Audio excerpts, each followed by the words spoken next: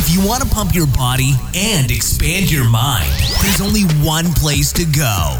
Mind Pump. Mind Pump with your hosts, Sal DiStefano, Adam Schafer, and Justin Andrews.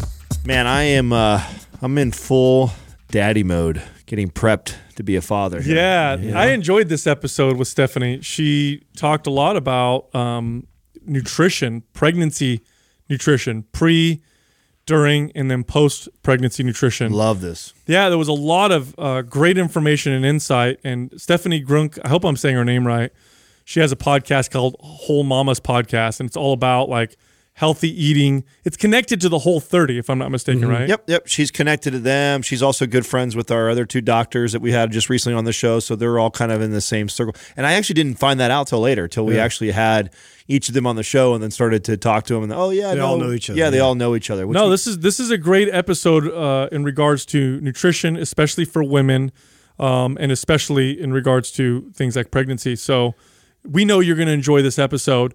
You can find Stephanie at Whole Mama's Club.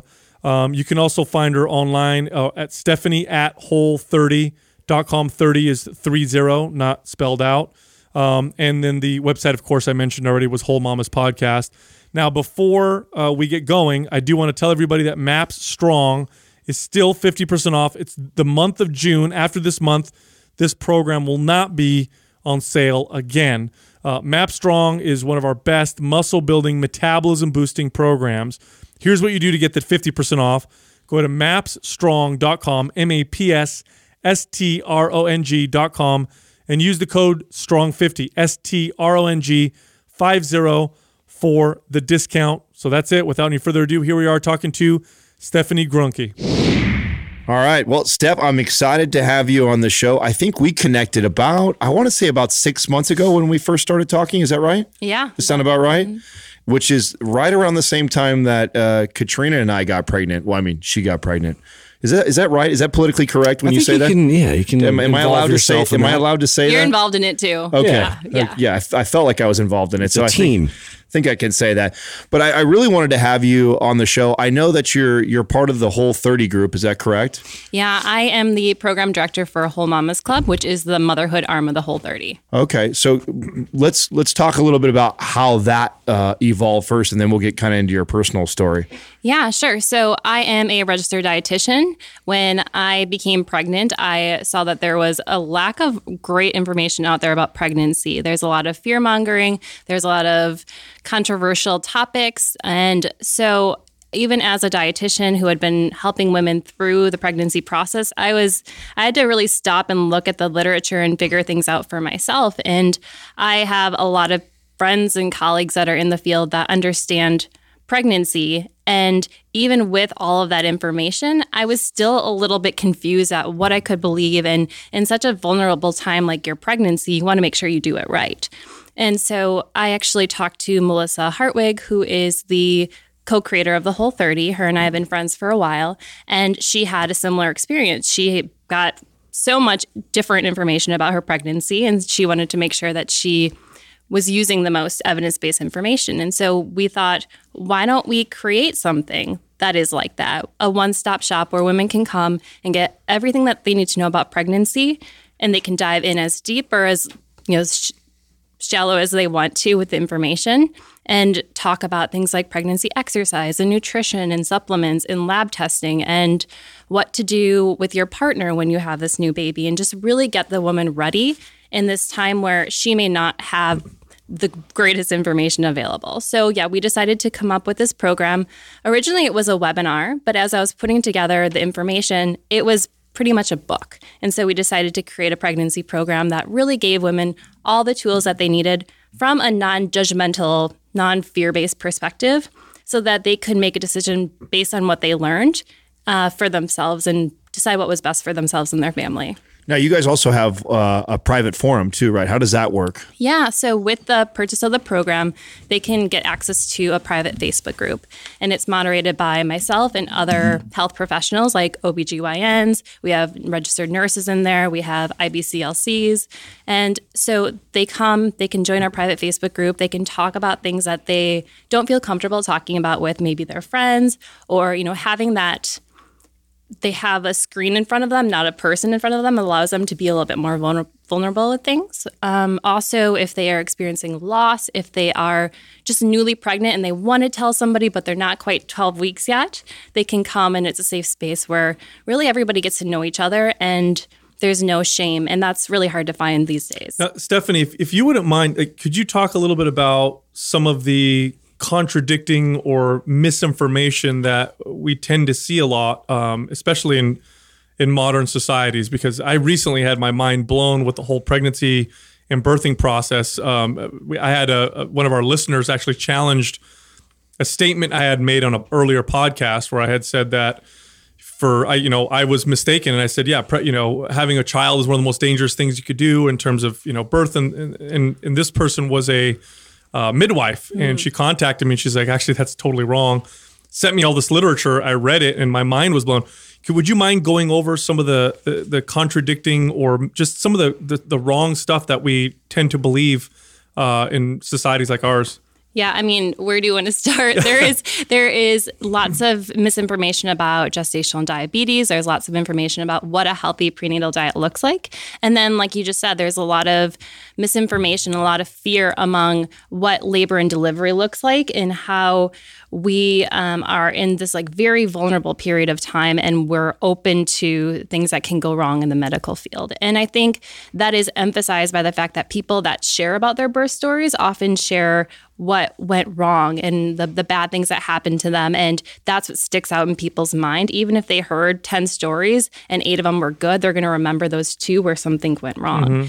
And so I think we're going into labor and delivery with this fear already there. We are going into bright lights in a hospital setting, and we don't really know what to do. So we leave our control at the door when we enter that hospital, and we put it in the hands of providers that really do want to keep us safe, but they may not be giving us all of the information that we need to make the best decision when we're in labor. And what I like to tell people is that the same conditions that get your baby inside of you, that calm, that safe, that dark, that really just feeling of being in control and being intimate, are the exact opposite of what you're going to find at the hospital setting. The bright lights, the new people coming in, the shift changes. And what helps baby get out is the same thing that gets baby in. And so if we can really reduce the fear, really feel in control, really have the information that we need, we are going to be able to birth in a more safe and more effective way. Can we start at the beginning then? Yeah. At prenatal nutrition and activity? I was, for a long time, I thought, you had to treat, pregnant women like they could break. And so you had to be very, very careful with certain things. And as I started training women, especially fit women who exercised before they got pregnant, I realized that they were incredibly capable of great physical pursuits. And these were women who were already fit, by the way. And I was always blown away at how fast they recovered. Can we start at the beginning, I guess, before pregnancy? How do we create because when I look at statistics today, and I don't know what those numbers are today, but an incredible, maybe alarming amount of women now are needing medical intervention to get pregnant today. Yeah. Something that's, such a natural thing that we've almost had to, for most of human history, we've kind of been afraid of. Oh my gosh, it's so easy to get pregnant. Now it's like we're spending all this money on hormones and things to make this process happen. What's going on there? What do you think's happening? I think there are a lot of things going on. I think when we look at our nutrition, we are not eating in a way that is optimally healthy for not only our overall health, but our fertility specifically. We are really stressed. We have, so much stress, whether that is external, whether it's our job, whether it is the environmental toxins, whether it is the fact that we're eating inflammatory foods that are causing that inflammation in our system. So we've got a lot of inflammation, a lot of stress, a lot of nutrient deficiencies. We are more overweight and obese than ever. And I think, it's hard to pinpoint one thing of why we're dealing with such high cases of infertility and IVF, but there is so much that we can do based on how we're eating, moving, thinking, and feeling that can lead to better outcomes. And it's not just the female that's involved, it's also making sure that we get the male on board, and the man having a BMI within a healthy range, and the man taking control over their health, really looking at drug and alcohol use and exposure to environmental contaminants themselves. Because it really is, we're looking at like 50-50 picture, male and female. So what are the more common things that you see where, a woman comes to you and they're like, I haven't been able to get pregnant. We've been trying. Yeah. I seem otherwise healthy, but it's just not working. What are the common things that you see tend to be the issues? Maybe with nutrition, for example. Yeah, well, one of the common things that I see with nutrition, for example, is looking at how mom is consuming folate or folic acid in her diet. So there is a genetic mutation called the MTHFR, which up to 60% of women have. And if they don't consume enough folate in the form that their body responds to, they're going to have a harder time getting pregnant and sustaining the pregnancy. So that is one thing. We want to do some genetic testing, things like their thyroid levels. So making sure that they have optimal TSH, making sure that there is low to no antibodies that are there that could be preventing the pregnancy. Because we know that there is a huge demand on mom's thyroid once she becomes pregnant, because baby requires mom's thyroid hormones to carry them through the first trimester, and then the baby can start making their own in the second trimester. So looking at mom's thyroid health, looking at mom's nutrient status, making sure she's got sufficient levels of folate. And what's really interesting is that the nutrients that help mom conceive and help carry her through that first trimester are ones that often the birth control pill are pulling, ones that stress are pulling from us. And so I really like to get mom as soon as possible when she's thinking about conceiving, so that she can be on a prenatal vitamin and she can start replenishing some of those deficiencies that the birth control pill or stress or a lack of it in the diet has caused. What are good sources, natural sources of some of the most important nutrients that she may need? Yeah, so a couple of my favorite foods that really support healthy preconception, pregnancy, and postpartum are ones that include like iron, B12, folate, omega-3s, choline, and these foods are a lot of animal-based foods. I was just going to say, you're not going to find a lot of those in vegan diets, are you? Yeah. So eggs are one of my favorite foods. They contain so many nutrients that are supportive for a healthy pregnancy and preconception period. I love salmon. Salmon is really, it's one of those things where women are told to fear fatty fish. They're told to fear or fish in general because of the mercury. And I think with something like that, our fear of these foods is preventing us from eating them and preventing us from getting the array of nutrients that they're providing. And so women are told to fear mercury, but they're not told about how important DHA is. And so they're limiting these foods that are really supportive for their baby's brain development, nervous system development, later in life, their IQ, memory, and for mom's mental health too. So eggs, salmon, leafy greens, natural source of folate. Again, we want folate and not folic acid in pregnancy.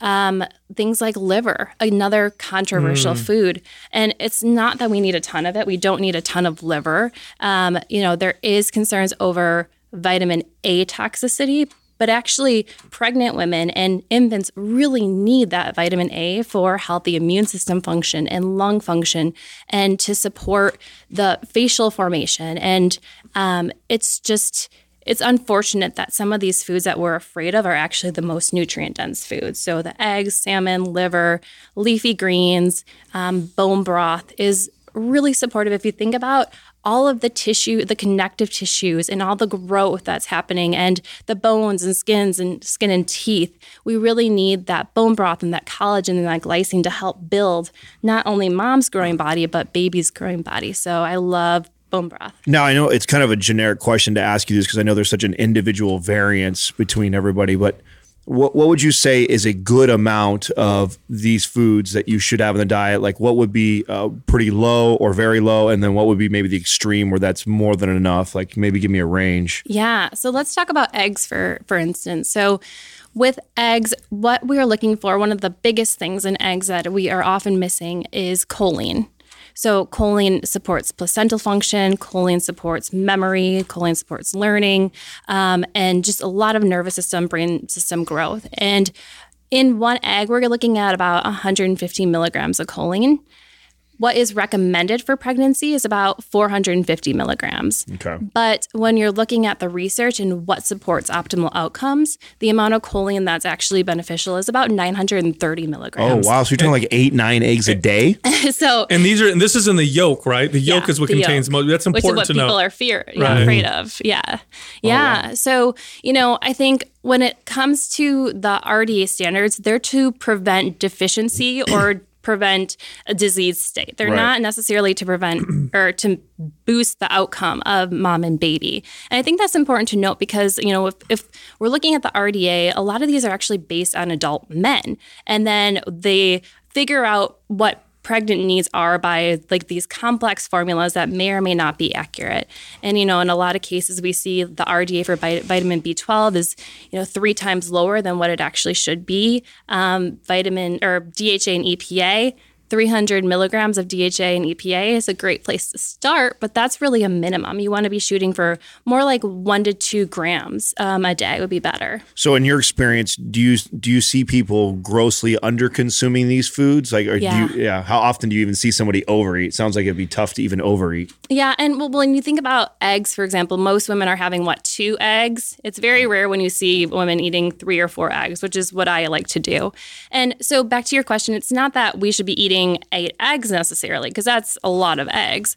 Choline comes from egg yolks, like we were talking about, and also liver, but women aren't often eating liver. And so what I like to do is try to fill in the gap by having them eat the egg yolks, but also having them have a prenatal vitamin that has choline in it. And that can help make sure that mom is getting what she needs. For example, if she's in the first trimester and eggs are the last thing in the world that she wants, that would help support her through that. Well, let's talk about the first trimester now. Some of the things that I noticed, and I'd like to hear you maybe revisit. You glazed over the thyroid. Yeah. Katrina, I remember, would be so tired. Like around 5-6 o'clock, she would just like pass out on the couch, which she never did that before. So what are some of the things to look out for in the first trimester and what to expect, both not just nutritionally, but also physically, what's probably going on with her? Yeah. So I wouldn't say that she had a low thyroid status or anything like that if she was tired. It's very common around week 6 to 8. There's a lot of development that's happening, and that's causing mom to just naturally be tired and slow down. And if you think about it, that's really beneficial for the baby, because the more that mom slows down, the more that the baby can stay safe in the first trimester as they're developing. And it is a huge energy demand. So women will feel tired, that's for sure. Nausea is so common. 80% of women experience some form of nausea and vomiting, and there's different degrees. There is, just the morning sickness, and then there's also all day sickness. And there are people that actually have a condition called hyperemesis gravidarum, and that's up to 3% of the population. And that is when they need to be hospitalized because they're extremely dehydrated. They can't even brush their teeth a lot of times. They just have to take tiny little sips of water. They can't fathom eating anything. And that is a different case. But so those are very common. You see this represented in the gym too. I know one of the first things that made me think, well, maybe I'm pregnant is my gym performance just tanked because I was so tired. And I remember beating myself up before I knew I was pregnant because I'm like, why am I so tired? Mm-hmm. Why is this? And my trainers knew I had a competitive spirit, so they kept kind of trying to push me, but my body was telling me to slow down. So those are some really common things that will happen. Now, when we were talking about nutrition earlier, these are the same kinds of things you'd want to continue eating throughout your pregnancy, correct? You got it. Yeah, okay. Absolutely. And then even into your postpartum, which that's a really interesting time. A lot of times we'll stop our prenatal vitamin. We will, eat the casseroles and the cookies and the things that come to us from well-meaning friends. And we will be so focused on taking care of the baby that we don't take care of ourselves and we aren't nourishing ourselves. I have a question for you. What role would sunlight play in all of this? I've recently been reading quite a bit about the impact of just getting out in the sun and health.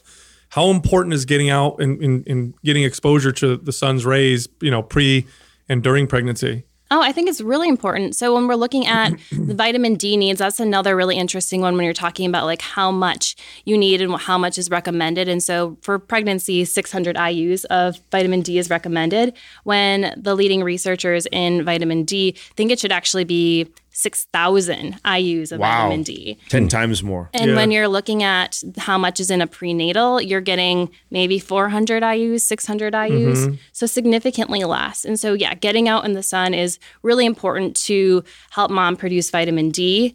90% of the vitamin D that comes in is either through sunlight or synthetic. We barely get any from foods. So a couple tips. There's a couple hacks you can do, and I don't know if you've tried this before. And I think these are important for people because people don't like the taste of organ meats. We don't eat them that much in modern societies. So one thing I like to do is I'll take like a liver and I'll ground it up and I'll mix it in with some ground beef or some ground lamb and make patties. And I'll even throw in some yolks in there. And then you get your yolks, you get your choline, you get your vitamin A. In organ meats, you can also, cod liver oil is a great source of vitamin D. So sometimes for supplementing, if you want to get more omega-3s, cod liver oil will give you the D with the 3 as well. But what's interesting about all of this is when we talk about what we're finding to be the best thing, it all brings it back to, I guess, kind of how we evolved. Really, I mean, lots of vitamin D. Well, we were in the sun all the time. And all these organ meats and whatnot, these are the foods that we probably prized the most, which brings me to activity. I think for a long time, we've been led to believe that, or at least it's been insinuated that, pre and during pregnancy, that we need to like not move and treat ourselves very carefully. But I can't imagine that being how humans evolved for most of human history. Well, how do we look at activity with all of this? Yeah, I'm glad you brought that up because I feel like the tides are turning when it comes to physical activity. We used to think that pregnant women shouldn't move, that they are in a very vulnerable position and really keep them safe. And I know my mom was told not to exercise during her pregnancy and my grandma. And you still in some cultures have that belief that exercise during pregnancy is somehow harmful. And the fears are usually circulating around restricted blood flow to the fetus. So you're reducing the oxygen and you're also reducing the nutrients. And so there might be low birth weight concerns or preterm delivery. But when you're looking at what the organizations recommend, so American College of Obstetricians and Gynecologists, which is the leading board, and common sense would tell you that exercise during pregnancy is not only it's safe and very beneficial. And there's really, there's no question that it's beneficial for both mom and baby. And so when it comes to looking at why it would be important for mom, we want to really reduce the risk of preeclampsia and gestational diabetes as much as possible. And we know that exercise has a strong influence on that. We want to make mom feel very confident and comfortable during her pregnancy, especially as she's changing her weight and her body composition is adjusting to the pregnancy. We want to reduce pain. And so if we can strengthen mom's back and really help with the increase in her breasts and her belly. It's not uncommon for a woman to go from like a size B cup to a double D cup or beyond during pregnancy. So you have that extreme growth. And so you need to make sure that you're supporting that. And then also supporting the lower back with exercises that really help with the glutes and help kind of pull that belly back. And so mom is in more alignment. So that's for sure a benefit. And we do see that there is a reduced risk or reduced evidence of cesarean births in moms that exercise. We see that they tolerate the contractions and the labor a lot more because they're used to that, like on and off of exercise. And I think that's something that you won't read in the research, but is very true. Is if you think about, I like to say, when you are mentally preparing for labor, it is as mentally and emotionally challenging as it is physically too, because you just don't know. You're scared. You're trying to really fight through the contractions. And so I like to say that four more sets in the weight room equates to 4 more pushes in the delivery room. You're able to kind of push yourself through it and feel motivated and confident that you have that. And so if we can even do, if we're resting in between sets at the gym with weight training, or if we are doing some cardio and we're having that rest, that replicates what's going on in labor and delivery, because you're having that strong contraction and then you're having that relaxation, and that strong contraction, that relaxation. So being able to kind of power through that mentally is really important. As far as babies go, we know that moms who exercise have babies with better heart rate variability, and that's really important. And we know that that can lead to lasting income or lasting impacts on the baby as far as their verbal skills and their efforts in school, their performance in school. And so babies for sure benefit. Babies are getting, if you think about with exercise is bringing more nutrients and blood into the baby. And so baby is really getting nourished. Yeah, the way I see it is, and it was funny because there was a study a long time ago that people used to defend why we should say that pregnant women shouldn't exercise. And the study showed that women who exercised regularly during pregnancy had averaged lower birth weight children. And so everybody's like, oh, there you go. There's your evidence right there.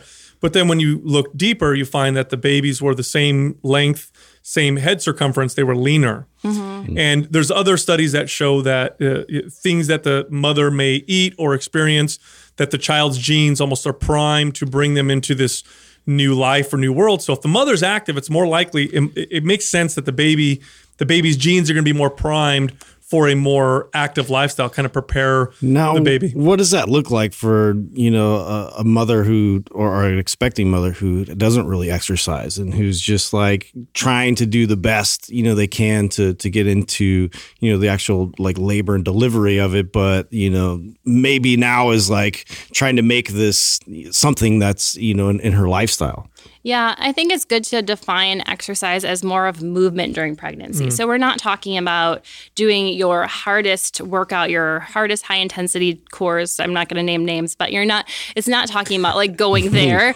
It's talking about, just moving your body on a daily basis, getting up instead of just sitting all day, getting up and taking a little bit of a walk. And so it's not that it's all or nothing when it comes to exercise. If we can just be moving, getting our heart rate up, however that looks, whether that is taking a walk or going on the elliptical or doing a Zumba class, we're going to see benefits. Yeah, the way I would always explain it, and correct me if I'm wrong, Steph, is I would tell people to not work out any harder than they had been. Yeah. So ideally, you'd want to work out before you got pregnant and then just kind of maintain your fitness. Yeah. You're not trying to get in shape when you get pregnant. But one point you made that I think is really, really important that needs to be reiterated is, because I've seen 2 childbirths, and I've had lots of clients have babies. I've had a few of them do it naturally. It's a bit of a marathon. Yeah. It requires a level of fitness. Like it's not easy giving birth, and so if you go into it totally out of shape, obviously the odds that you're going to need medical intervention are going to go up because you don't have the strength to get your body through that process. You have 2 children. Yeah. How did that go for you? Yeah. It takes a lot of mental and emotional resilience when you're in labor, for sure. You just have no idea how long it's going to take. You are in so much pain. You don't know if it's going to be an hour or 10 hours. I mean, the average first birth is 12, 16 hours plus. So that's a really long time that you are in labor. And it might not be strong contractions the whole time, but if you think about it, I mean, just the emotional load of knowing that a baby is coming and it's going to come out of you and it might be 8 or 9 pounds is really taxing. So yeah, I had 2 kids. I decided to have home births with both of them, actually. So I have a 4.5-year-old and a 2.5-year-old. And my 4.5-year-old, when I got pregnant with him, I have never liked being in the hospital setting. And that's why when I became a registered dietitian, I knew that wasn't the kind of work that I was going to do. I needed to go into private practice because I didn't want to be in a hospital. So right there was my inclination that maybe a hospital birth isn't right for me because I just don't like the smell and the lights and all the people. And I didn't want to be like moaning and screaming with a bunch of other people around me. And so I decided I thought I was going to either have a home birth or a birth center birth. And I chose to do a home birth just because I didn't want to leave the house. And actually my husband was in favor of it too, because he didn't want to have to leave the house. He wanted to just be able to like rest in his bed and all of that and watch shows while I was in labor.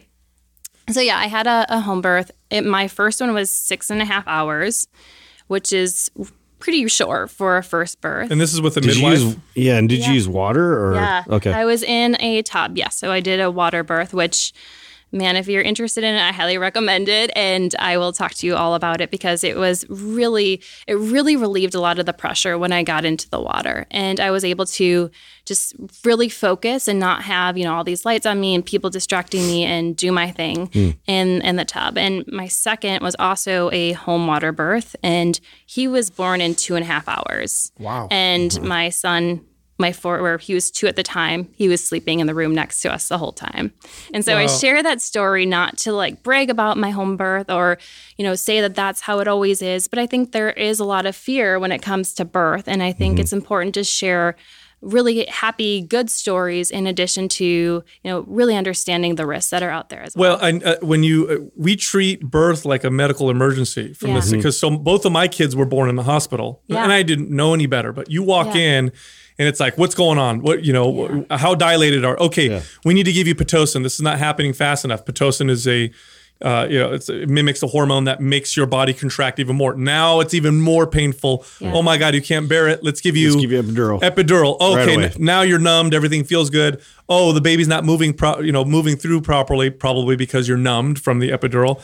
Now we got to do a C-section, and it's this whole kind of insane emergency process. And then I was really shocked to learn that the doctors that deliver babies aren't necessarily birth experts. They're surgeons. They're experts at surgery. The people who are experts at delivering babies are midwives. Totally different experience from what I've seen now through my own research. Yeah, no, that's true. One of the things that I was taught during my childbirth classes was that an OBGYN is trained in surgery, and he or she is very good at that. But they may have never seen a true physiological birth, meaning an unmedicated, birth natural. With no intervention. Yeah, that type of birth, which is really interesting. And it kind of just shows that, midwives really understand the birth process on multiple levels. Some of them are moms themselves. They understand the pain. They understand the different stages of labor. It's really interesting. They can actually tell the size of your baby, I feel like, a lot better in the third trimester than an ultrasound will. Ultrasounds are notoriously inaccurate in the third trimester. Midwives really just get it on an emotional level and a physical level, and they are able to offer other alternatives when it comes to pain. Instead of saying, here's an epidural, like, here, let's get into this position, or let's try this, like homeopathy or an herb or some kind of herb to help. Yeah. Now, during your first birth, were you, and be honest, were you ever in the middle of it going, okay, I want some drugs. Like, this is painful. This is scaring the shit out of me. Or were you like, no, I'm good the whole time? Yeah, in the first I was, for sure, because I had no idea. I mean, that's one of the reasons I wanted to have a birth at home too, is because I didn't have an option. Like, if I needed to tap out, like, I would have to go to the hospital. And so I kind of chose that to avoid my chance of, because I mean, it's so painful and you just don't know. And so if I was in a hospital, who knows? I could have asked for an epidural at the time, but since I was at home, I wasn't. So yeah, it wasn't easy. I remember being in the birth tub being like, never again, we're having one child. But with my second, it was actually, it was so fast for one, but then I knew what the process looked like. I actually told my midwives where I was in the stages of labor because I was so connected with the baby. And I understood that, yeah, it's painful, but babies do come out eventually. And there is an amazing prize at the end. Yeah, one experience. So my wife and I had a doula actually come with us, which I highly recommend if you are going to go into a medical setting, just because ahead of time, she was able to really kind of keep within what we wanted to happen, because they were throwing all that at us and like trying to get us to, medicate and do things and like not, change positions and things like that. So I definitely am glad that she was there to kind of vouch, because I didn't know what was going on, as a father either, like doing my own research and everything. It's just like, you don't know what it looks like until it actually happens. So that was interesting. Are there differences in the chemicals that are in the neurotransmitters and whatnot that are released after having a baby in a natural childbirth versus one that is maybe, where you're using things like Pitocin or C-section, for example? Because I know that there's bonding chemicals that are released in both for mother and child. Are there differences? Do they have any studies that show that? Yeah, well, if you are, for pregnancy, for example, there is natural painkillers that are secreted, and that is part of the process, and that's kind of what helps you get through the contractions. And, even the types of contractions are different with if you have an epidural or a Pitocin, or I should say Pitocin, and a natural birth, because with a natural birth, you kind of have longer waves, and then you have a rest period in between them. With Pitocin, those waves are shorter, and you have less time to rest, so they feel more intense. So yes, during pregnancy, for sure, there is more of those natural painkillers that are released. And then after birth, I'm not quite sure the answer on that, but when you are giving any intervention, there are side effects that may come with that, and there is alterations in hormones that come with that. And I don't know that we know all the exact details of it, but it is possible that could be. One thing that we've been talking quite a bit about recently is how babies are introduced to the mother's microbiome, both through the birth canal and then through breastfeeding. And so the question that I've gotten from people is, should I supplement with probiotics during pregnancy, or is there anything I can do to increase the diversity of my child's microbiome? Because now they're connecting it to food allergies and stuff like that. Do you have any recommendations along those lines? Yeah, actually, there is some evidence that babies exposed to mom's microbiome in utero. So they actually see, they thought that the amniotic sac was sterile, and they're not seeing that. They're actually seeing there is a microbiome in the placenta and in the amniotic fluid. And so it's not just, like we thought, it's not that baby's first exposed with the vaginal birth. It's throughout the pregnancy. And then for sure during birth, then for sure with breastfeeding, then for sure skin to skin environment too. When mom or dad is holding baby, they're being exposed. So yes, I do recommend probiotics, and I recommend them for a variety of reasons. You do want to make sure that mom's, not only her gut microbiome, but her vaginal microbiome is replete in the species that need to be there, like lactobacillus in the vaginal canal, and then, the different species throughout the gut, to prevent bacterial vaginosis that happens more commonly in pregnancy with the change in hormones, with UTIs, to help prevent GBS, which is group B streptococcus, and that can happen in the third trimester. And so women are, it's a natural. And they test for that, right, before the baby's born, because then otherwise they give them antibiotics or something. You got it. Okay. Yep. So in the late third trimester, you will do a swab, a vaginal swab, and that will see if there is the GBS cultures, if you test positive for GBS. And if you test positive for GBS, what the protocol is they'll give you antibiotics in labor. And that will prevent any kind of issues in baby if baby is born vaginally and exposed to that GBS, which the side effects could be, in some cases, if they're exposed and infected, meningitis or sepsis. So there's early onset and late onset GBS. So, giving moms probiotics throughout the pregnancy in the last trimester specifically can help prevent that. And that's one thing. Also, the amount of antibiotics that are given during pregnancy as well. For random things, like we talked about the different urinary tract infections and BV, or, after birth, if mom needs antibiotics, if mom's doing a cesarean section, she needs antibiotics. There's a whole host of that. So we want to make sure that we are replenishing mom's gut microbiome as much as possible. And we know that if mom is taking probiotics, she will secrete those probiotics in her breast milk to her baby. And her baby will be able to be exposed to a wide variety of probiotics that way. And interesting. Are there any changes in nutrient and food demands throughout the different trimesters? Because I know there's different developmental things that are happening in the first, second, and third. Are there foods that you tend to recommend more in different parts or throughout the different parts? Yeah, and of I want to talk about cravings too, because I know that there's some crazy ones out there, and how much of them are actually valid, and how much of them are just random cravings that they kind of feel and experience. Yeah. Okay. Let's talk about both of those. They're both really good questions. So the changes in nutrition throughout the trimesters. So in the first trimester, there's really no need to increase calories above what mom was typically consuming if she was consuming a healthy level of calories for her. It's not until the second trimester where the calorie demands increase to about 300 grams or calories a day, and then 450 calories in the third trimester.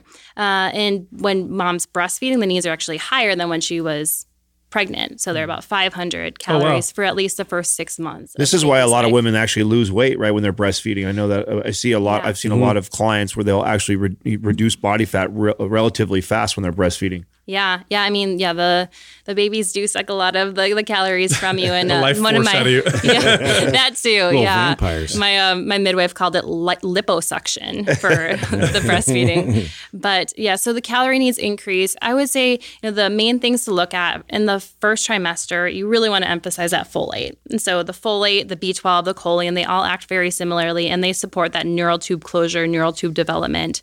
And so that's really important. And that actually is important probably before the mom even realizes that she's pregnant, because that all takes place in the first couple of weeks. And so that's why I really recommend, as soon as you think about pregnancy or getting pregnant, get on your prenatal, make sure you're eating a lot of leafy greens to support that process, to kind of jumpstart everything.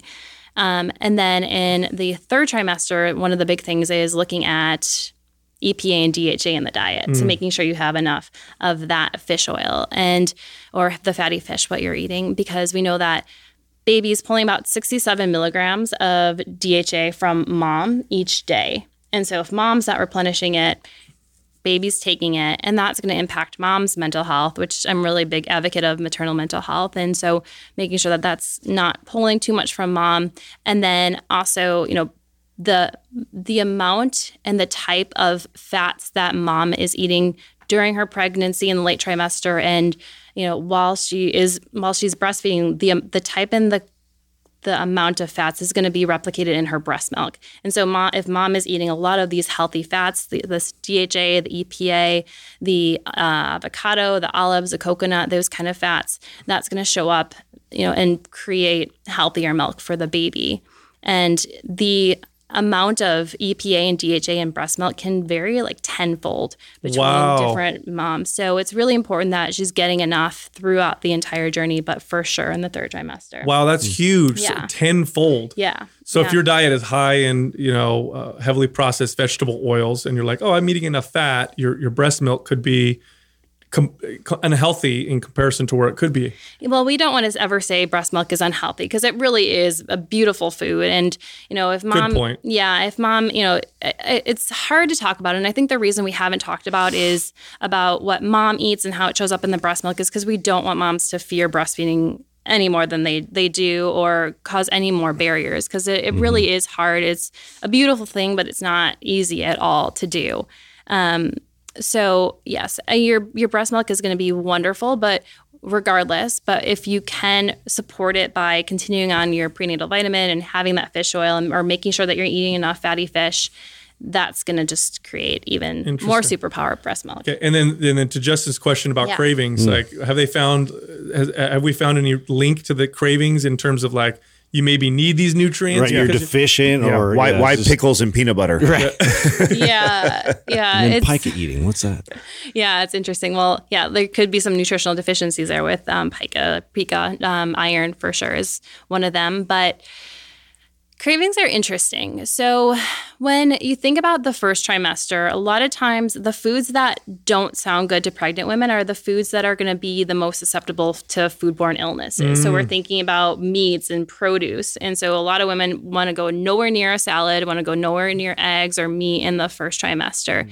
And what they do crave is the foods that are the most safe, the carbohydrate foods, the processed foods, which have a lower susceptibility to foodborne illness. Also, you're tired, like we were talking about, like you're just fatigued and you just want something to boost your energy. And so you're going to be craving something like that. If you're nauseous, you're going to be craving something that's more plain and, just chips. We all have experienced food poisoning or nausea or diarrhea, and you don't want to be eating a salad and eggs. You want to be eating something that's really quick to process and easy to digest. And so I think the cravings come from a lot of different sources, but yeah, they're definitely a real thing. And I didn't have a whole lot of strong cravings during my pregnancies. I loved fruit, but and I almost thought it wasn't a thing until I was talking to a couple of my friends that have even stricter diets than I do, and they had so many cravings. So it isn't. I know the perception is like, well, maybe they're just like eating whatever they want because they're pregnant, but there are some really strong pulls to these foods. Yeah, and that makes a lot of sense because if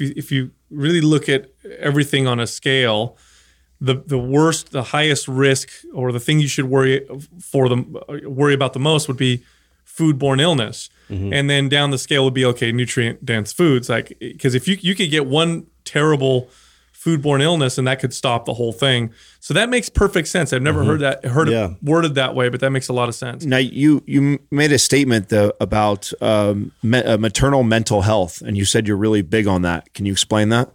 Yeah. So I actually had postpartum anxiety with my first, and I had no idea what was happening. I just thought I was worrying too much or too anxious. And there really wasn't a whole lot of information out there about it circulating, and celebrities hadn't come out about their postpartum depression and anxiety when I had my first about almost 5 years ago now.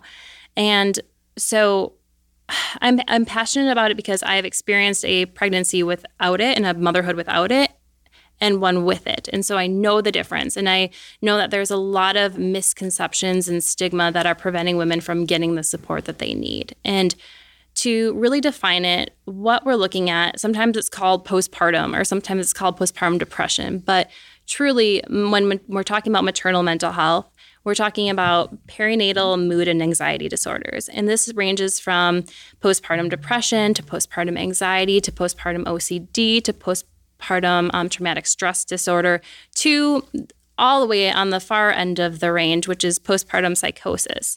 And that happens in 1 out of every 1,000 births, but that's sometimes what people think about when they think about postpartum depression. And that is the mom that's jumping out the window, or that's the mom that, she commits like infanticide or neonaticide.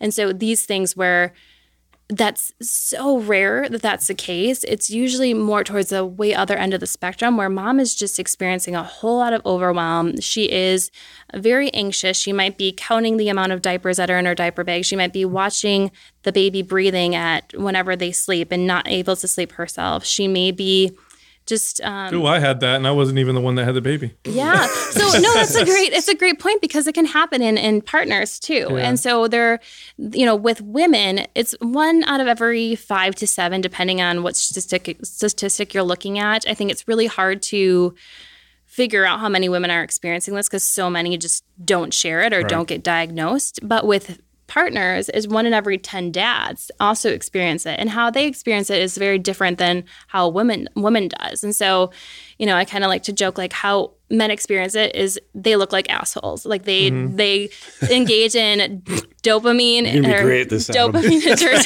activities. He's been practicing for a long time. No, it's true. So they may she's gonna be like he's acting normal.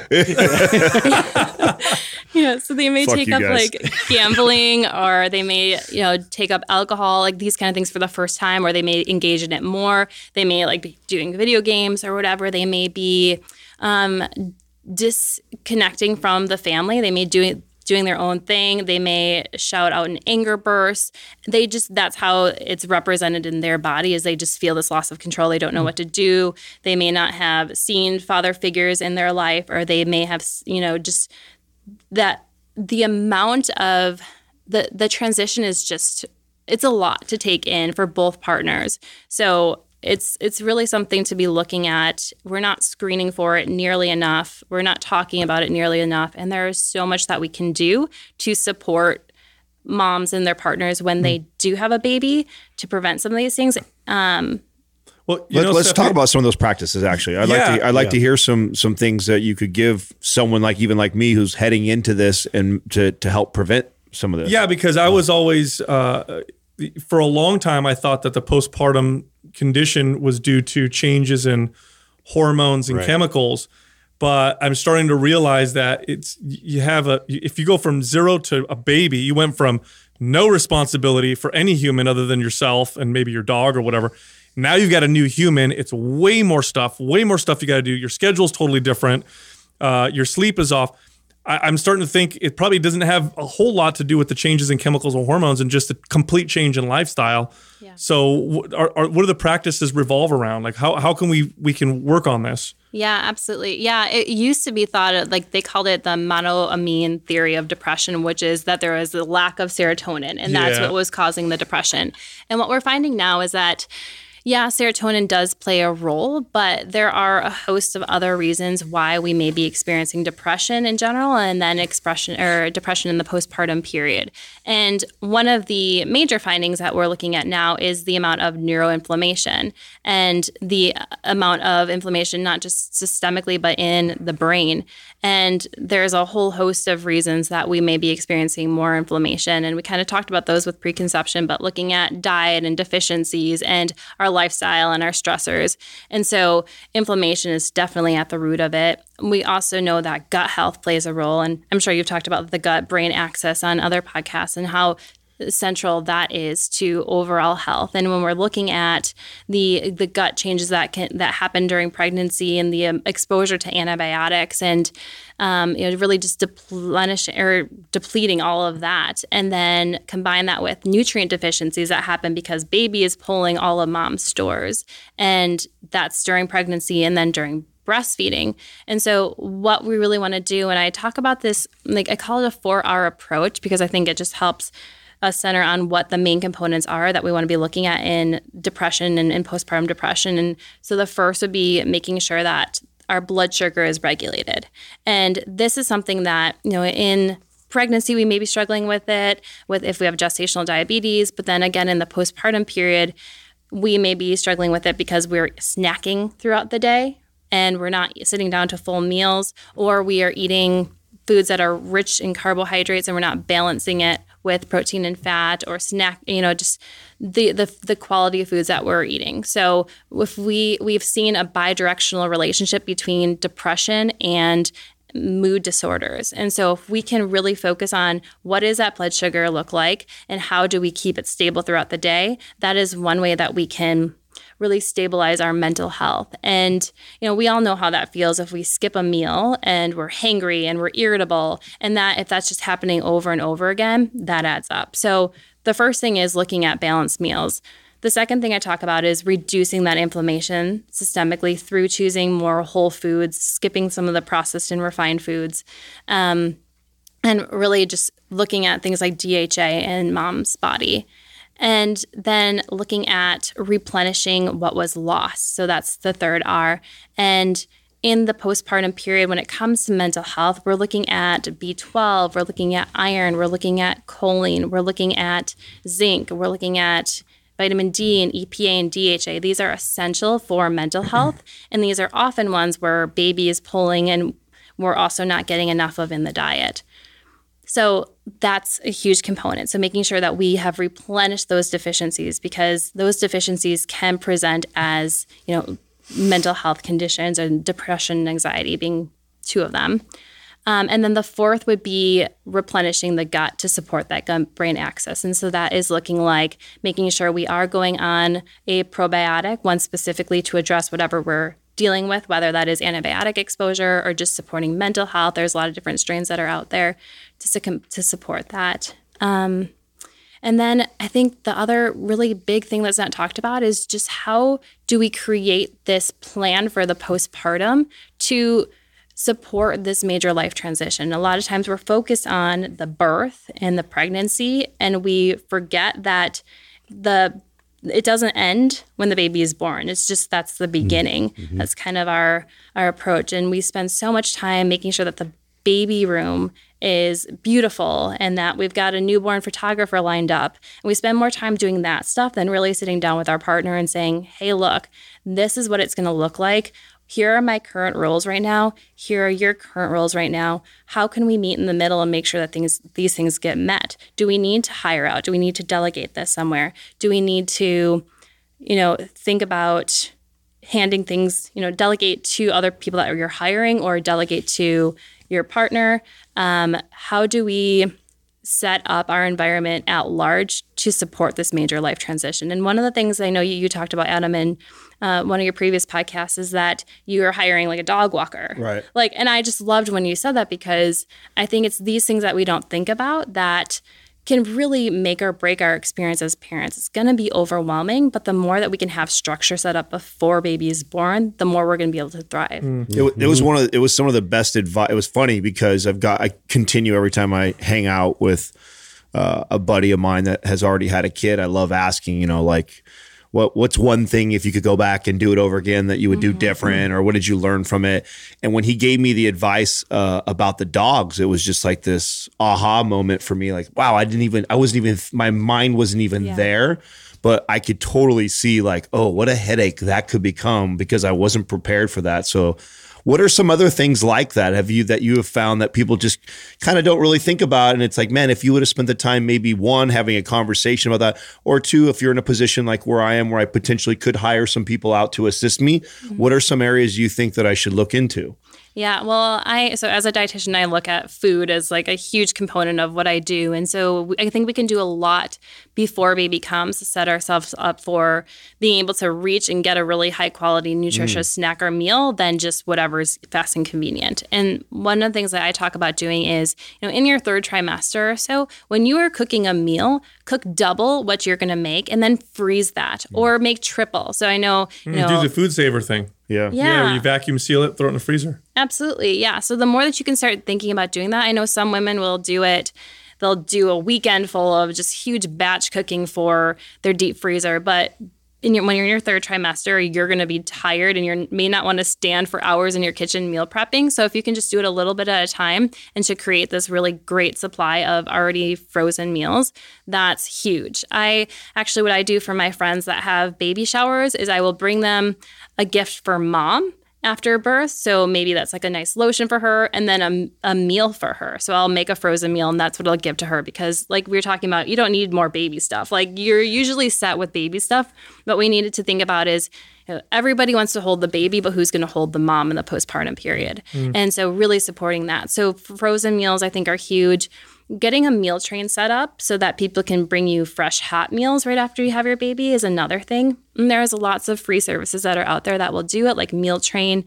And what this looks like is if your friend's going to have a baby, you set up a meal train for them, or you can set up one for yourself. There's no shame in that. And you can also list the preferences. So if you want gluten-free or dairy-free or soy-free or whatever it is, you can say that on the meal train, and then people will go on their calendar, they'll pick a time to bring you a meal. And that is so helpful because it's nice and fresh and hot. And you also get that connection with another person if you want to, and it's just easy. They come to you. And what I like to tell moms is, let them know you may not want to see them, and that's okay too. If somebody brings you a meal, you're not obligated to hang out with them and to entertain them. They can leave it at a door in a freezer. You can put something outside that they can set the meal in, and then just let them know like, hey, I'll hang out with you in a couple of weeks. And this is also common, in the winter when people are bringing colds and flus in, you may not want guests or family to come anywhere near you and your little baby. So that's another thing. I think we are blessed to live in a day where we can have grocery deliveries come to our house and drop off groceries. We have lots of meal delivery services that can bring anywhere from full meals to meals that you cook yourself. So I think that is an option. And then we have a lot of really healthy packaged foods that are out there, from grass-fed jerky to, nut butter packets to things that you can eat with one hand when you're nursing. And so just making sure that your pantry and your kitchen is set and ready to go before baby comes.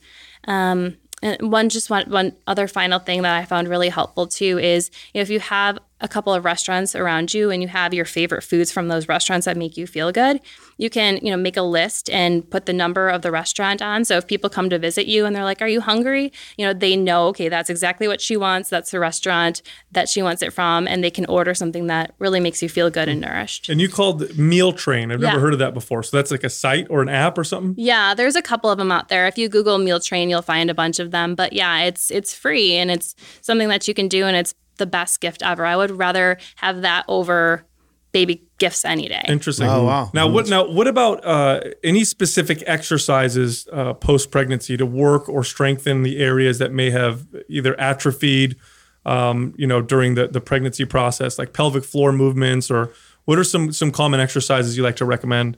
Yeah. And I think it's really interesting because in the postpartum period, I think we overestimate what we can do and underestimate how much healing needs to take place.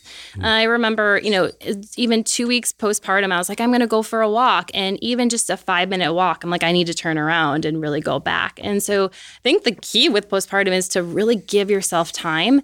It can be hard. I mean, if we have personal trainers that work with athletes or women that like to show up in the gym, they're going to want to show up either right before or right at that 6-week mark where their OB gives them the clearance to go and exercise.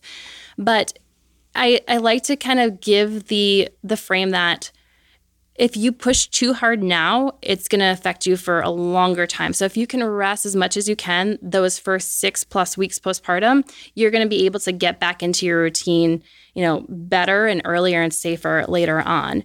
So when it comes to postpartum, I think about rehabbing, resting, and retraining the muscles. You're relearning your body. Your body is completely changed. There are, conditions that can happen like diastasis recti and prolapse. And we want to make sure that we aren't causing more intra-abdominal pressure than what's needed. Because again, we didn't talk about diastasis recti, but I think your listeners probably have heard of this before, and we get questions on that all the time.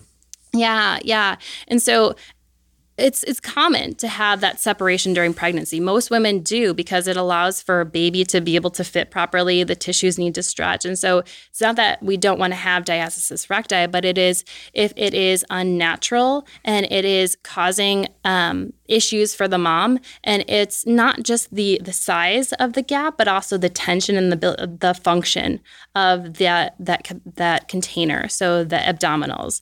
And so that's something we want to keep an eye out in postpartum is if you're doing any exercises that cause that doming or cause that bulging or cause that pain, you definitely want to stop. And, I think before we even get into exercise, what other countries will do, France, for example, every postpartum woman gets a visit with a pelvic floor therapist or a physiotherapist. And we don't do that in the US. You have to really ask for it at your 6-week checkup. And I think that's what I think all postpartum women should do, that even before they get into exercise, is to make sure that everything looks good down there and understand what they need to retrain specifically for them, depending on whether they had a cesarean birth or a vaginal birth with maybe a tear. And so before even thinking about exercise, I think we should go and see somebody that can help us really relearn our body and prevent any damages or injury from happening. Well, something we also kind of glazed over was the whole breastfeeding process. And I know it's kind of a controversial topic now for some reason, but can you go over the benefits and kind of highlight those as well as like what a struggle it is sometimes?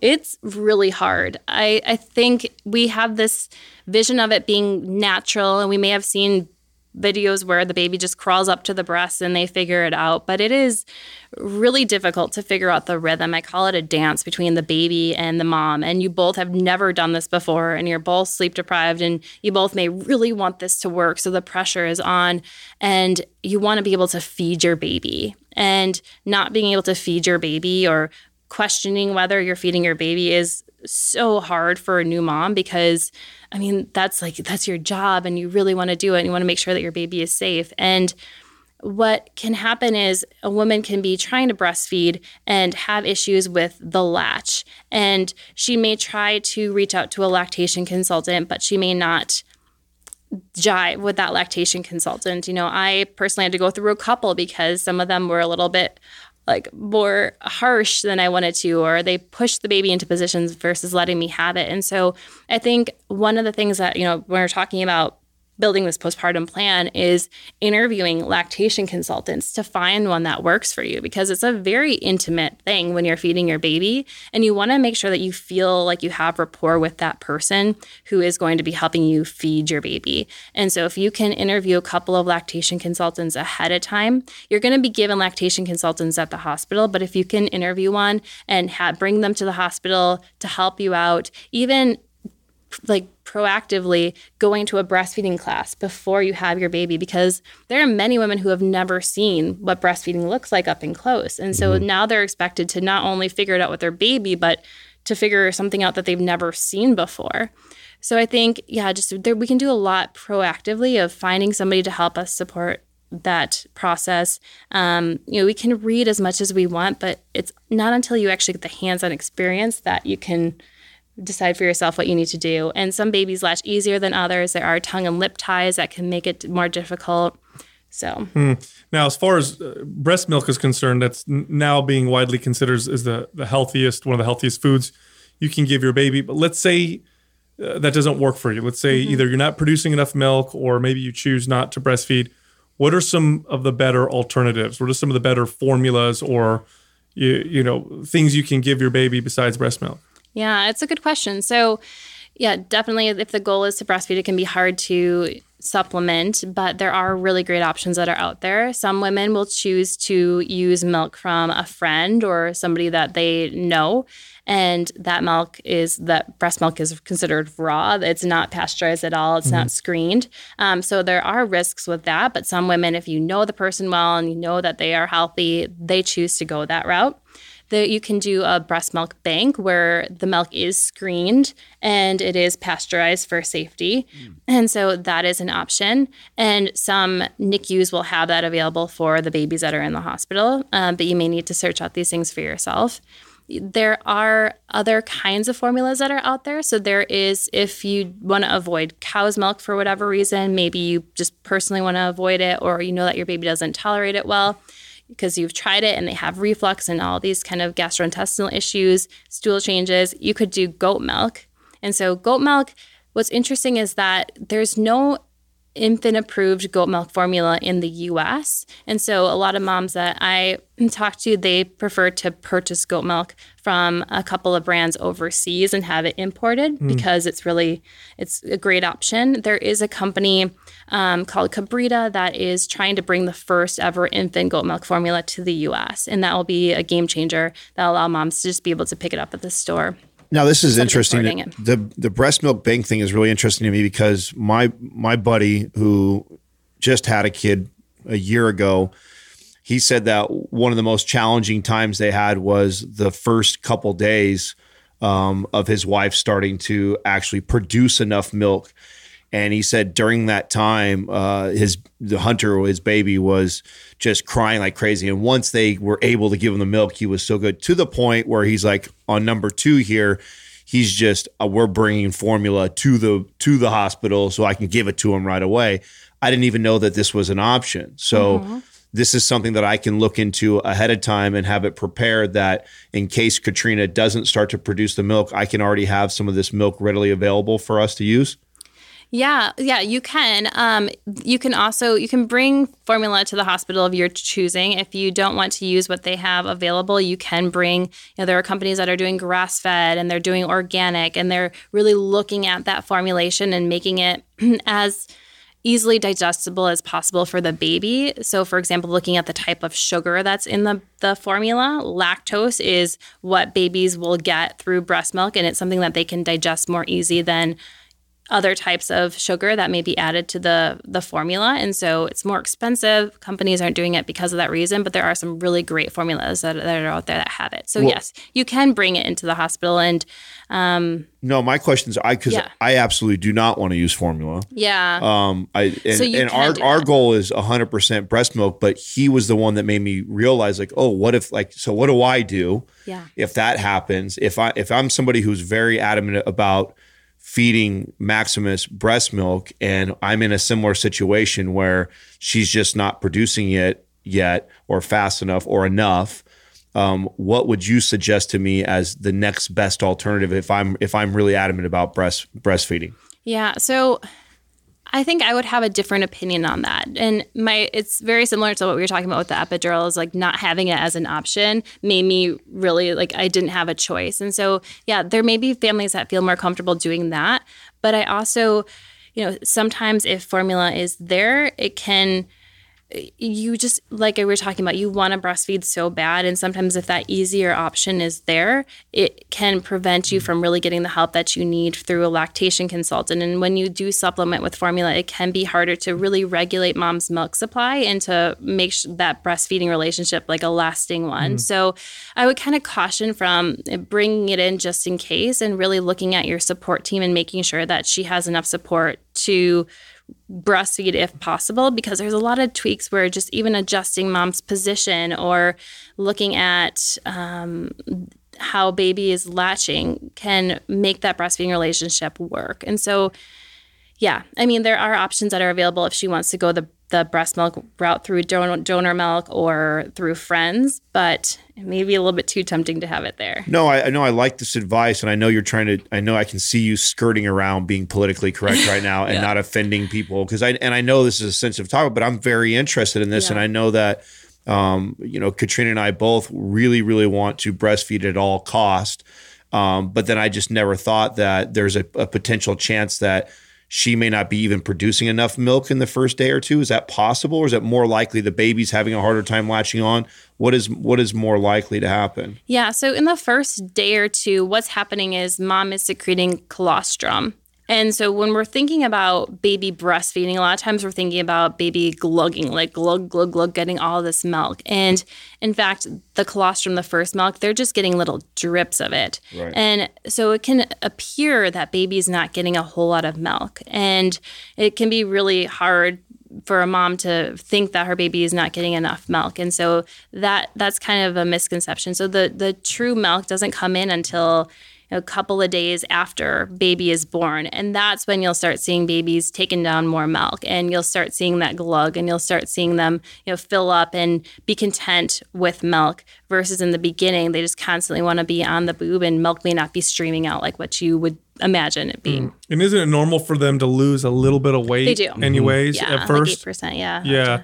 And the colostrum has got its own immune boosting effects. It's different than the regular breast milk. I feel like what you're saying to me, without trying to offend everybody else that went the opposite route, is do my best to tough it out during that time and push through and try and get him to latch on, or get him to eventually get more of it. And it's okay that I may not be getting this tons of rush of milk at first, because there's other benefits to what's going on. You got it. Okay. I've listened to your podcast before, and I know you guys are very PC about how you do everything, because I know this is such a sensitive area and people get offended quick. The cool part is you're talking to Mind Pump and the three of us. We're not going to get offended. I'd rather you're on here because I respect your opinion, and I'm okay that it's your opinion, whether everybody's going to agree with it or not. Well, it's also such an, like anything, like when we talk about exercise, it's got to be so individual from person to person. So what may be ideal for 80% of people may not be ideal for 20%. So, and you work with so many people, I'm sure you find that happen quite a bit. Yeah, and I think with breastfeeding, my thoughts on it have changed ever since I started to really dive into the maternal mental health realm, because I've seen women who are trying really hard to breastfeed, and that can come at the expense of their mental health. So I would never want to tell somebody to push through it if it really is compromising their quality of life on another hand. And so, in the beginning, I think it's a different scenario because you just don't know. And there's just so much that is going through your head and the hormones, and you just want to feed this baby. And so I would say kind of push through it in that sense, and push through it, not like you are struggling and the latch is painful. The latch shouldn't be painful. It shouldn't be hard. She shouldn't be curling her toes in pain with breastfeeding. That's a poor latch. But kind of pushing through the fact that the latch isn't going to be perfect right away. It's going to take time to develop that dance. I think just being patient with yourself. Yeah. Right? Mm-hmm. What are some of the best things that the father can do to support this whole process? What are from a pragmatic approach, realistically, what can we do to really help this process? I love that question. So I think really understanding what each other is doing is important, because there's so many things that you go about your day and you do, take care of the credit card, and you walk the dog and you wash the dishes, and the other partner doesn't know that you're even doing it. And there are some things that the woman may prefer to do. Like she may prefer to do her laundry because she doesn't want her yoga pants shrinking or whatever it is. So kind of creating a list of what you each do and then what the partner would feel comfortable giving up is really important, I think, in the pregnancy period too, so that you can say, hey, look, I see that you take out the garbage as one of your responsibilities, but that's something that I'm going to take on for you, something that she's willing to give up. I think also encouraging her to get out and to see friends and to leave the baby at home with you is really important, because a lot of times women feel like they're inconveniencing you by going, even doing something healthy like going to the gym or going to meet up with a friend, and letting your partner know that like you want them to go out and play and be with other people, and you've got it. And it's a great opportunity for you to learn how to interact with the baby. When mom's not, there's a term called maternal gatekeeping, where mom, kind of leans over and is like, oh no, put the diaper on that way, or like do something like that. So it's just a really great opportunity for dad to bond with the baby if mom gets out of the house, because if mom's in the house, chances are baby wants to be by. Yeah, I remember my mom left my dad alone with us, and she comes back, and my sister's diaper was on backwards. Yeah. And the rest of us were naked running around, and she's like, what's going on? She's like, we're having fun. We're having a good time. Now, when we were off air, I was sharing with you something that just recently happened to Katrina and I. So Katrina went in yesterday and got some of her tests done, and completely just scared the hell out of her, and brought her home going like, I don't understand. I don't get this, because she's doing everything as far as the vitamins, and we're eating really balanced. She's exercising, and the doctor says to her that stuff came up that she may be pre-diabetic.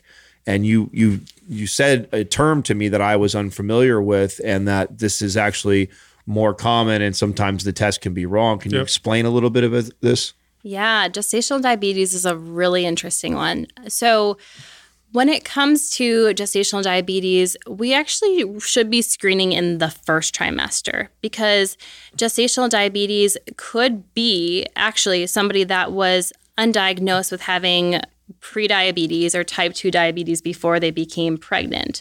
So right now we're screening in the second trimester, when mom could be having, dysregulated blood sugar in the first trimester as well. And it could not, maybe it's not gestational diabetes, it's actually prediabetes. And so when it comes to testing, what we should be doing is looking at mom's first trimester hemoglobin A1C. Look at how she's been managing blood sugar the last 3 months. Look at her fasting blood sugar. See where she's at, to see if we can intervene early versus intervening in the second trimester. So in the second trimester is when you're going to see more insulin resistance, the most insulin resistance. So the theory is let's test women's blood sugar in the second trimester. And what that looks like is around 24 weeks of pregnancy. In the U.S., we do a two-step way to test this. So we do a screening with 50 grams of sugar. So it's just pure glucose. And a woman will drink that, and then she'll have her blood sugar tested about an hour after she drinks that solution. That's called glucola. And based on that, if mom's blood sugar is over 130, 140 milligrams per deciliter at that screening, then she is moved on to a 3-hour, 100-gram glucose test. And she's tested at fasting 1, 2, and 3 hours after she takes that.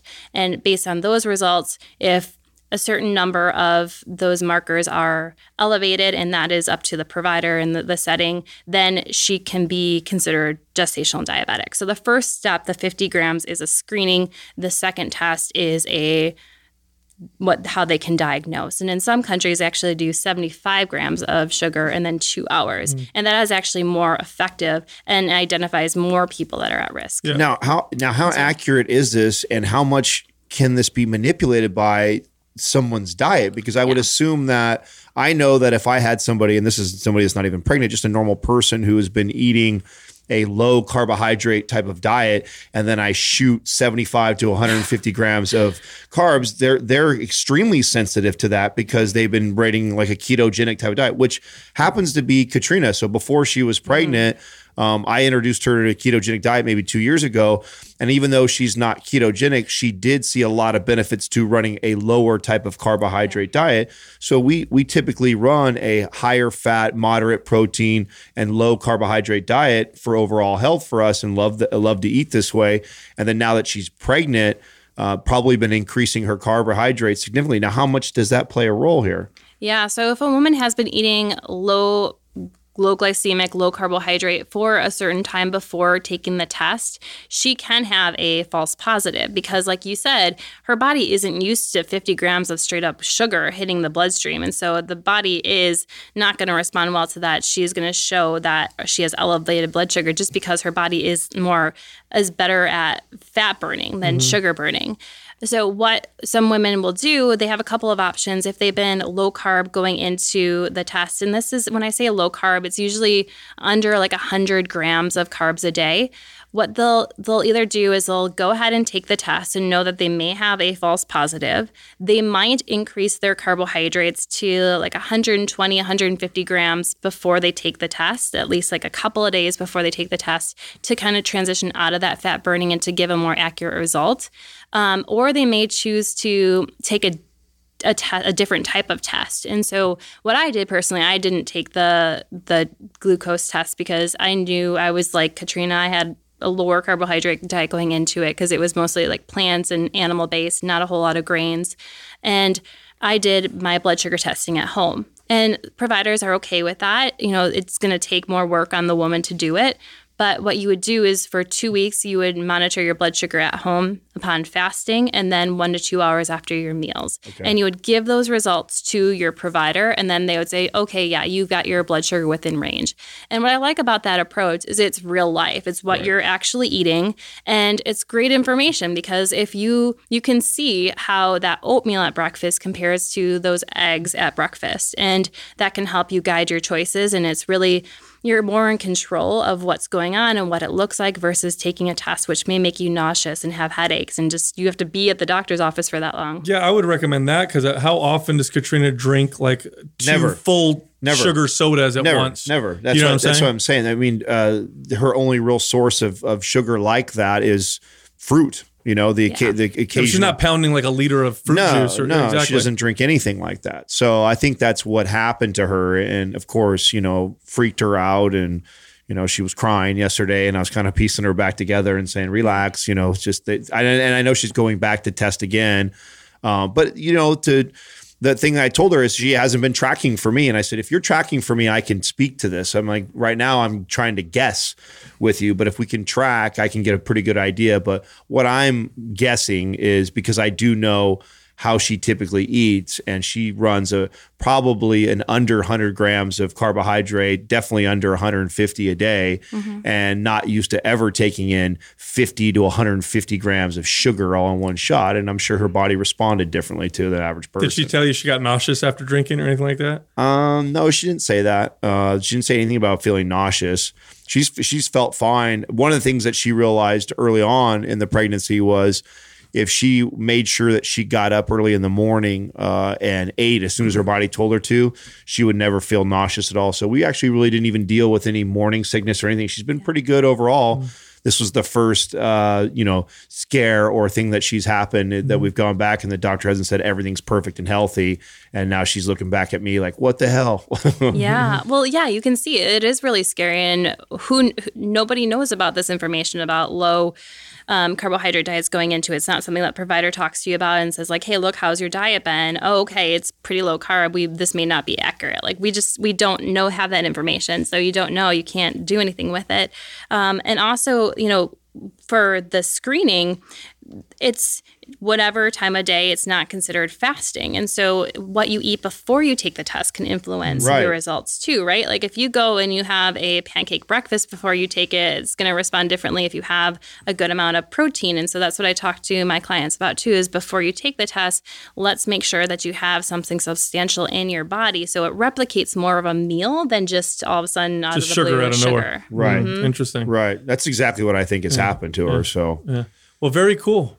Yeah. Yeah, we really appreciate you coming on. Thank you for having me. Yeah, this is really great because we get pregnancy questions quite a bit. And, we've all we trained. are not experts. Yeah, we've trained people during and post pregnancy, fitness wise, but by no means are we experts on the subject. And fitness and nutrition around that process is as important as it is outside of that process, if not more. So we really appreciate you coming on and illuminating some of this for us. Yeah, I loved being here. You had great questions. Thank you. Thank you very much, Steph. Thank you. Thank you for listening to Mind Pump. If your goal is to build and shape your body, dramatically improve your health and energy, and maximize your overall performance, check out our discounted RGB Super Bundle at mindpumpmedia.com. The RGB Super Bundle includes MAPS Anabolic, MAPS Performance, and MAPS Aesthetic. 9 months of phased expert exercise programming designed by Sal, Adam, and Justin to systematically transform the way your body looks, feels, and performs. With detailed workout blueprints and over 200 videos, the RGB Super Bundle is like having Sal, Adam, and Justin as your own personal trainers, but at a fraction of the price. The RGB Super Bundle has a full 30-day money-back guarantee, and you can get it now plus other valuable free resources at mindpumpmedia.com. If you enjoy this show, please share the love by leaving us a 5-star rating and review on iTunes and by introducing Mind Pump to your friends and family. We thank you for your support, and until next time, this is Mind Pump.